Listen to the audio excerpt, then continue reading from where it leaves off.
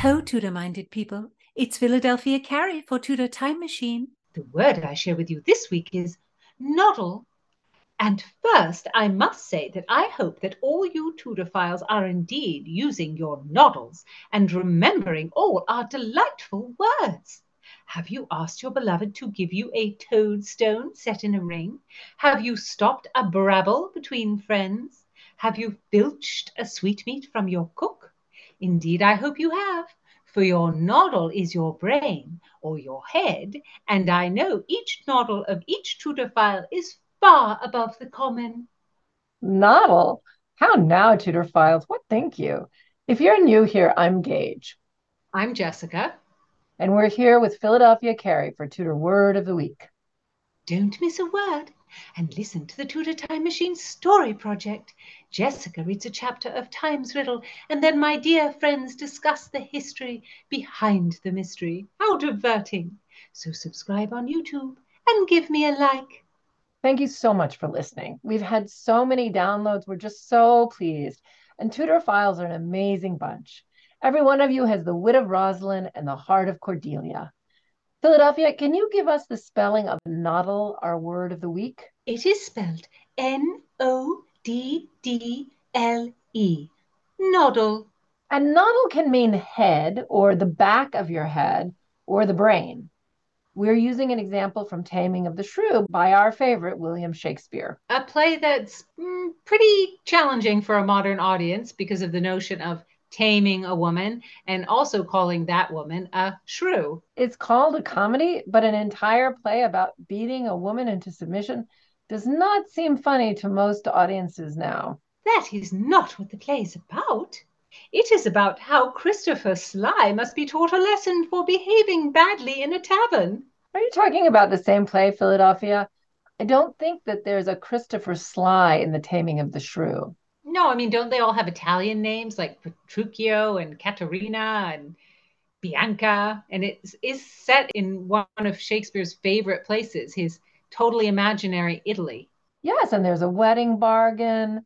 You want to marry off the unwanted girl, and then the more desirable girl can get married. I believe I know the play. I know you do not know. Humph. If Taming of the Shrew is about some person named Christopher Sly, what is his role in the play? He is the lowly drunkard whom the Lord puts in his place. He's the one they do the taming of the shrew for. I'm not sure I understand you. In the play within the play. I think Philadelphia is saying that the taming of the shrew is a play within a play, like Hamlet. Well, Hamlet's a good example, but Hamlet stages a play to accuse the king, but it's a very tiny part of the play. The Taming of the Shrew is a 5-act entire play. But does that mean it does not need an induction? No, it needs it. It is perhaps the only time Shakespeare ever uses an induction, but without it, audiences will misunderstand the play. What is the induction? As the play opens, Christopher Sly, a lowly drunkard, behaves very badly in a tavern, and a lord decides to turn everything arsey-versey by taking Christopher Sly to his own house, the Lord's own house, and making Sly believe he is a lord rather than a lowly drunkard. And this teaches him a lesson. So this is the opening scene of The Taming of the Shrew? Of course. Then when Christopher Sly wakes, everyone pretends they are his servants, and he is so befuddled, and he denies he is a lord until he is told he has a lady for his wife. Once he believes he will have the chance to make the beast with 2 backs, he says that he is indeed the lord and asks where his wife is. Indeed, the chance to have carnal relations makes him throw any interest in honesty away. That's still pretty creepy. But the person playing the wife is a page to the Lord, and the Lord gives him all sorts of ridiculous instructions on how to be a wife, even to use an onion if the boy needs to cry.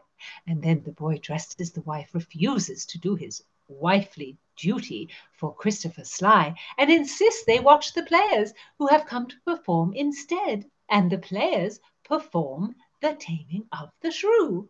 Oh, the induction is full of comedy, and Christopher Sly is a fool, and the play is a play being performed for a fool. And what happens to Christopher Sly? We never returned to Christopher Sly, and of course there were audiences who did not like that we never found out what happened to Sly. So an anonymous playwright wrote a play called The Taming of a Shrew, and in that one the audience returns to Sly many times, and he speaks his thoughts about this and that. Wow. Well, we've talked before about the sequel to The Taming of the Shrew, which is also not by Shakespeare, and it's called The Tamer Tamed. I mean, audiences must have enjoyed these plays for there to be so many versions and a sequel. I wonder when theaters stopped performing the induction, as Philadelphia calls it. I don't know. I shall tell you. As a time traveler, I know that after the restoration of the king in the 17th century, I stopped into the playhouse to take a quick peek, and the players no longer performed the induction. I guess that's not too surprising. I mean, there hadn't been any plays written in about 50 years. So after the restoration, they just took the ones they had and changed them into something that their audiences would enjoy at the time. Sometimes the entire intention of the play was different. So, Philadelphia, how is our word of the week noddle used in The Taming of the Shrew? In the play within a play, there are two sisters, Bianca and Catherine or Caterina. Bianca is lovely and kind, and Kate is willful, sharp-tongued, and a firebrand. Their father declares that Bianca cannot marry until Kate does. Bianca's suitors desire to marry her, and so they decide to find someone for Kate. Kate will not have it. She says, "I'faith, sir, you shall never need to fear. I wis, it is not halfway to her heart. But if it were, doubt not her care should be to comb your noddle with a three-legged stool, and paint your face, and use you like a fool." Oh, she would clunk him in the back of his head. That Kate. I believe it is the best way to treat an unwanted suitor. She's completely right. I now kind of want to see this play performed with the induction. It would be interesting to see how it would change the feeling of the play. I completely agree. Perhaps you ladies can use your noddles to become time travelers and see it in Shakespeare's globe. So give heed, Tudorphiles. Bring some 16th century sauce to your vocabulary with noddle. Listen in next time. Don't miss a word. Subscribe on YouTube and give me a like.